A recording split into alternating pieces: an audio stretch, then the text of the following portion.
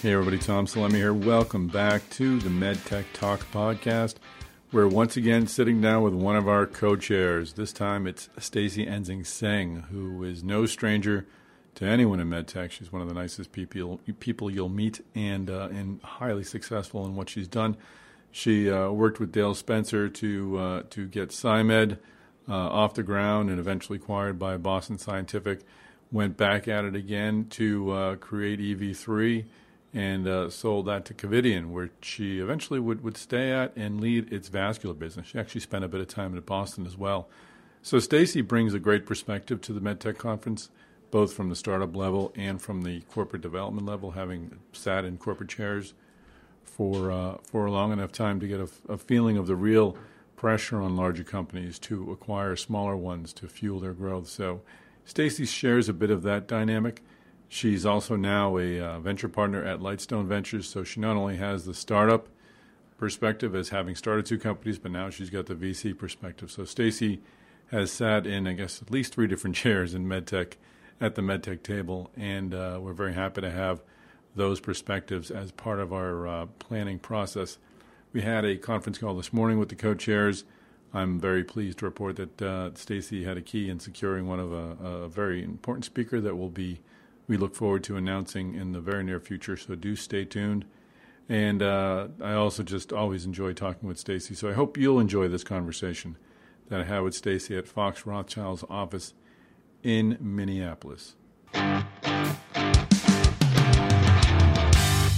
Hi, this is Tom Salemi from Healthigy. We're here on location in Minneapolis, and I'm thankful to be joined by Stacy Ensign-Seng, who is a co-chair of our MedTech conference. Stacy, thank you so much for taking this on. I'm happy to do it. You've always been such a supportive advisory board member, so I can't wait to see what you do now that you've got the reins in your hand with Kevin Hykes. Yes, well, Kevin and I are very excited about the meeting, and we think it will be very engaging and very important for our MedTech community. Great. Well, we're happy to be here. We always try to get a CEO and a VC to sort of lead this, so we get those two perspectives. You were very kind to take a job as a VC with Lightstone, so it worked out perfectly for us. Can you tell us a bit what you're doing with Lightstone and where you'll be operating and what kind of companies you'll be looking at? Yeah, sure. So I joined Lightstone in 2016, and first and foremost, it likely was because I had worked with that team when we created FireOne, which was and is still a pretty innovative model of corporate and VC partnership to create innovation. And when I was working with that group, the thought passed my mind that I like these guys. I like what they stand for. I like their investment model. I like who they are as people and the long-term commitment they have made and are continuing to make to MedTech. So when the opportunity came along to join them as a venture partner, it fit very well with my, interest in continuing to invest in innovation and doing that with people that I respect and feel like not only I can grow, but hopefully can contribute to that mission, and that's what we're doing. So the fund is focused on biotech, medtech. There's been a lot of funds that have gotten out of medtech. We are not one of them. Thank you. We feel very strong and passionate about the opportunities that remain and that remain both undiscovered as well as are currently out there, and the importance of the need for, the entire community, the strategics requiring innovation. We think we help partner with that by investing in entrepreneurs and companies that are attacking that possibility. And so all of that really met with my own personal agenda, and then to do that with a group that I respect so much. We really have a great team and, names that most people in MedTech know, with Hank Plain and Mike Carusi, Jason Lettman. And we have a lot of fun with the Foundry team, Hanson Gifford and Mark Deem. So it's just a terrific group, and I feel very honored to work with them. This seems like a natural progression for your career. Maybe this is a nice opportunity for you to tell a bit about your story. But you were in a startup, acquired by a big company, you worked within the big company. VC would be the next, box to check. Tell us a little bit about what you've done in MedTech in the past. Well, I've been very fortunate. I've worked in healthcare MedTech since 1986, and it is really a bug that bit me long ago for a couple of different reasons. First and foremost, I think the entire healthcare community has attracted such amazing people. People that are high ethics, they're hardworking, they want to make the world a better place, and to do that through healthcare technology is a pretty awesome responsibility and a great opportunity. And then you extend that over to the physician or hospital community. I spent my first years as a sales rep with American Hospital Supply, and just being in the hospital, seeing how hard the nurses and the doctors and the staff within the hospital were working, it just seemed like it was going to be a great community for me.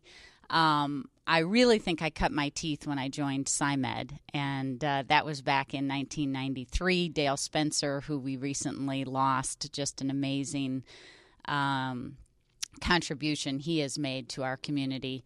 But I was able to join a very small entrepreneurial environment at that time that was very focused on not only growing the community of technology, partnering with physicians, doing the clinical work to demonstrate that the interventional approach was the preferred and better approach than, open surgical. And so to work in that kind of an environment where there was such a strong R&D community, an amazing sales machine that was really committed to partnering with the physicians, and then working with the kind of management team that I did with Dale Spencer, Mike Berman, Paul Buckman, wow, Dan Cole, Dan Sullivan, many names that have gone on to do incredible things across healthcare. We obviously were acquired by Boston Scientific. Again, another amazing experience. Boston Scientific brought incredible resource into SciMed, and when you look at the Boston Scientific interventional cardiology business today, it remains a giant and a leader in the industry. When Dale had the idea to start EV3, the thing that most impressed me was that entrepreneurial spirit of there is just tremendous potential to innovate in peripheral and neurovascular in combination with cardiovascular. Had you stayed at Boston for a time before joining EV3? I had, yeah, for 5 years, I guess, post the acquisition. So on one hand, it was very difficult to leave Boston Scientific because, again, such an incredible group of individuals, many of whom are still there. I mean, that speaks to how committed people are. But, when Dale talked about the fact that there was an unmet need in peripheral and neurovascular, I could actually see that because I was the VP of cardiovascular marketing, and this was during the time of the big stent wars and the emergence of drug-eluting stent, and it was true that was the elephant that needed to be fed. So it was almost impossible to innovate in other areas outside of stenting.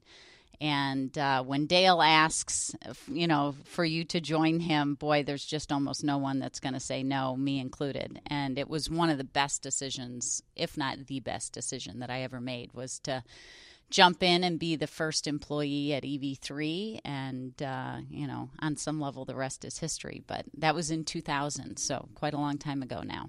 And you'd go on to be acquired again, or EV3 was acquired by Covidien. And you, once again, you weren't looking for the next startup opportunity necessarily. You led the vascular group at Covidien. You were in whole hog. What was it like being in the corporate environment, both with Boston and with Covidien? Because we hear one of the dynamics really driving medtech is that the big companies need growth, and we need to create the innovative products to feed that growth.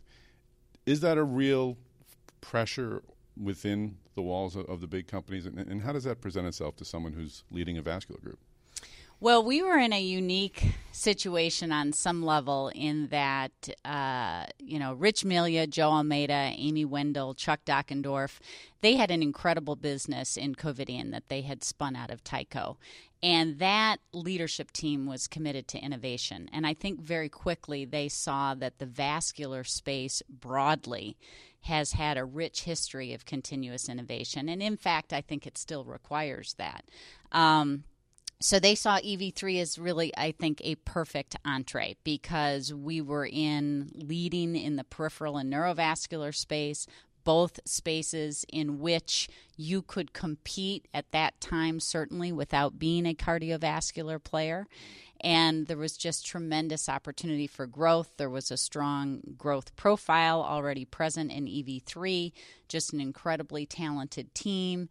And we were a very profitable business. And so for us to be acquired by Covidien, it was really a perfect marriage. There was almost no synergy. It was really about growth.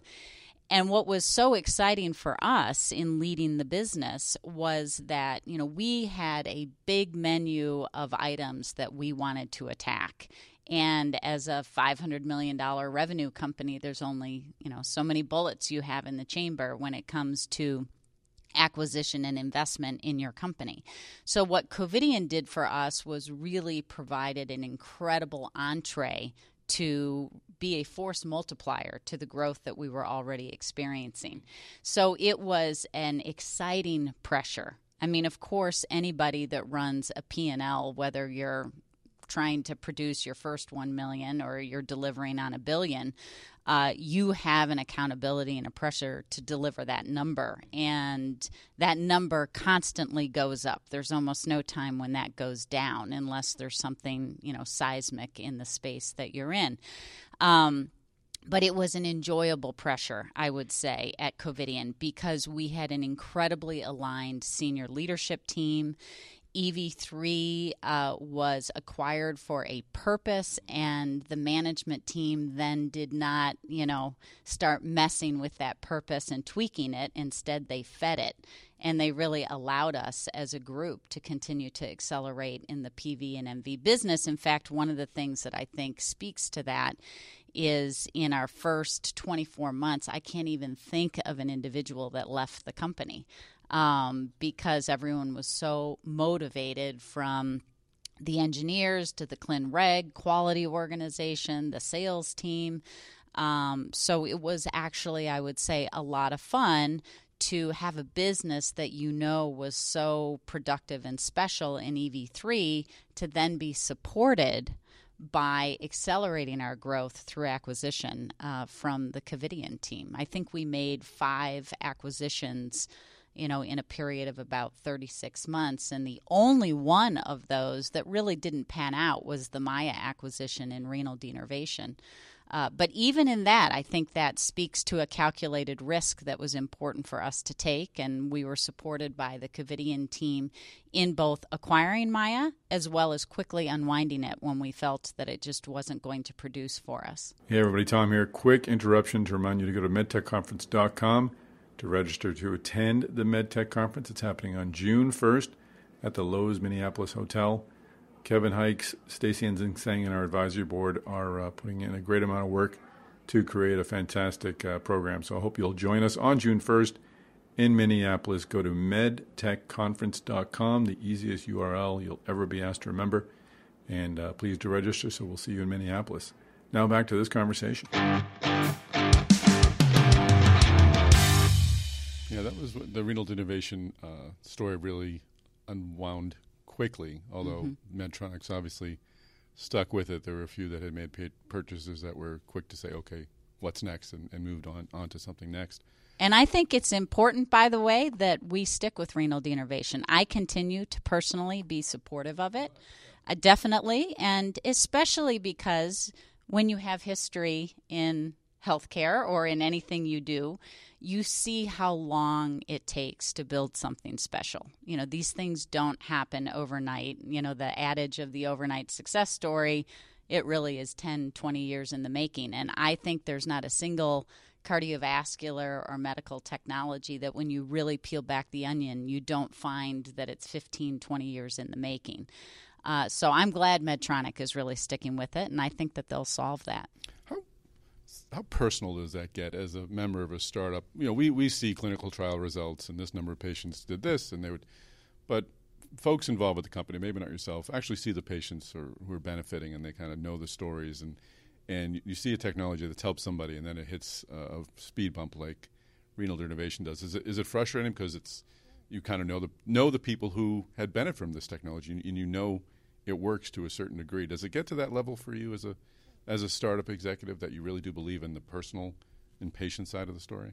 Oh, absolutely. I mean, one experience we had that was very difficult inside of EV3 in the early years was our investment in atrial fibrillation with the Plato device, which was a left atrial occlusion technology. And to speak to, which we did, those patients in our clinical work that were unable to take Coumadin and very fearful of a potential stroke, the peace of mind and the confidence that it gave them to know that they had a appendage occlusion device that was going to prevent emboli from their left atrial appendage. This was real. And, you know, you can look at it as a large market, but at the end of the day, all you have to do is talk to an individual that's experiencing that and see that kind of freedom and improvement in both health care as well as quality of life.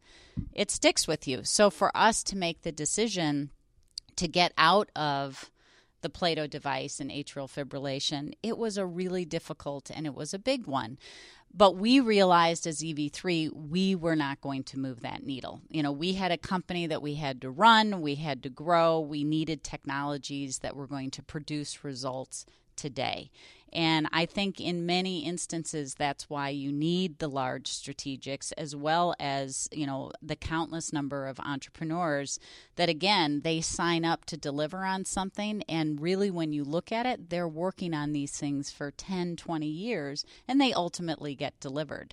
And so it is a very personal decision. And it's, I think, part of going back to my first comment, it's the attraction to healthcare and the reason, in my opinion, that across the healthcare community there's just such great people, because it's not just a business, it's an element of a calling to make, you know, people's lives better. Sure. Those are really the stories I think we need to do a better job of telling within MedTech, yes, especially these days. So back at Covidien, when you're looking for opportunities to grow, as the head of the vascular group, did you have in your mind, oh, that's an interesting technology, or gee, I'd like to check that company out? Or did you work closely with the Covidien Ventures Group and kind of trust that they would ferret out the most promising technologies? What was that process for looking for the next big thing like? All of the above. Okay. So, you know, at EV3, I think we really did a nice job of consistently having, you know, in the bullpen our targets that we were interested in. The limitation was that we were very serial in our acquisitions. We could typically only really do kind of one a year or one at a time. Both because of just the capital resource as well as the human capital necessary to integrate, you know, these acquisitions. At Covidien, we had the financial capital to do more. We also had an incredible group in Dan Sheehan and the Ventures Group. And I think Covidien ran an amazingly sophisticated in terms of its financial discipline and rigor, as well as partnership and collaboration with the venture group and the business units. And I think that's an important component personally, whether it is the VCs independent working with the corporate strategic groups or the corporate venture capital arms working in concert with their business units. So it was very collaborative. You know, the venture team with Dan and Dave Neustetter would come forward with a lot of their ideas, but they would beat it up with the business units, and we would do the same. And one of the things that I think is critically important is that I can't think of, at least in the venture investments in vascular, an investment that was made that wasn't 100% aligned with me through to the business unit, up and down. And I think that's important because my impression, not necessarily firsthand knowledge, but my impression is that there are a number of corporate, you know, strategic development venture groups that aren't necessarily as in partnership with their business unit partners. And I just think that's a missed opportunity because it's not just about the money when it comes to making things happen. It's really very much about the people and the commitment and the alignment and, you know, the kind of unwavering discipline, if you will, to see it succeed. And at the end of the day, yes, money is important, but that's more about the human component than it is, in my opinion, than the money. How important is the acquisition appetite to medtech startups? How important is it that the big companies continue to be as hungry as they were. And what is your sense of that appetite? Are the big companies truly looking to grow through acquisition as much as perhaps they were before? My impression is that definitely they are, and I actually think it's just a fundamental fact that they need to. So it's not really a, do I like it or not like it? I think it's more of a fact of growth that as a larger organization, when you need to keep the lights on with a portion of your investment and you need to fight the market share battles in the spaces that you're in, you only have so much time and attention to be able to actually go and invest in internally the white spaces or adjacent markets. Those tend to come from the outside entrepreneurs and innovators. So I think it's a fact that growth has to be accomplished through acquisition. And I think that the change has been more of a healthcare landscape change on reimbursement or value-based healthcare. That has been, in effect, the large disruptor, in my opinion, over the course of the last, call it 5 years, that has, some would say taken, the wind out of the sails when it comes to medtech innovation or medtech growth. And to me, it has been a reset on what you're going to sign up to acquire, and a better mousetrap is not one of them. So it really does need to be a, disruptive or close to first mover new technology in a new market, either that's adjacent to what the acquirer is in or a new white space that is going to get funded by the acquirers. And I just think they're not, acquisition a go-go, because there is, another layer of discipline that now needs to come into that acquisition. And is your experience at Covidien and Boston Scientific, how does that inform your process as a venture capitalist? Do you look at things with that through the prism or through the eyes of someone who's led that vascular group, and well, this is what I would like to see if I were to buy this company? Yeah, I definitely think, and it's not a surprise to anyone, that let's say reimbursement is a big, new card that needs to be played in order for a technology to be adopted by the market. So the discussions around and the vetting around, will this really get paid for? How will it get paid for? Not just in a Medicare type environment, but now actual healthcare systems around the world, or healthcare systems like Kaiser's, as an example, in the U.S. Those are, to me, very new discussions over the course of the last few years that typically it's not as if they were unimportant. It's just they didn't move the needle in the same way that they do now in terms of whether or not a technology will be adopted. So that's certainly a factor, I think, in our investment thesis that is, at the front of the analysis versus perhaps in the second stage. And just final question, how important are conferences like the MedTech Conference? We're grateful you agreed to be a leader of this conference. Why is it important for you to do that? Why are these conferences important? I think the conferences are important for a couple of different reasons. I mean, one, it's called a healthcare medtech community for the reason that we are a community. And I think it's important that there are opportunities for us to come together. And then it depends on what your own personal lens is that you're trying to look through. I mean, some folks are coming because they want to get on, top of mind, what is going through the mind of the strategics, what are other CEOs working through in terms of the reimbursement or regulatory landscape. What is the financing environment like? And I think there's just a tremendous amount to glean from the insight of others that are going through real-time experiences. The networking is obviously very important. And I think that the ability for us to, as a group, commit to continuing to grow our medtech ecosystem or community it can't happen unless there are those human relationships. And that is certainly a big part of, what we're able to provide, as well as some of the other very good conferences. Great. Well, we appreciate your leadership both in MedTech and in the MedTech Conference. And thanks for joining us today. Thank you. It's been a pleasure. And that is a wrap. Stacey Ensign saying thank you for joining us on the MedTech Talk podcast. It's always a pleasure to talk to you, including on our planning meetings for the MedTech Conference. We really do appreciate the time you're putting in to make sure this is an even more special event than it's been in past years. Thank you to our listeners for joining us on the podcast. Great having you here. If you could do me a favor, give a ranking of the podcast on iTunes, whatever platform you're listening to. Also, offer a comment if you'd like. And please tell a friend if you're a fan of MedTech Innovation and you know someone else.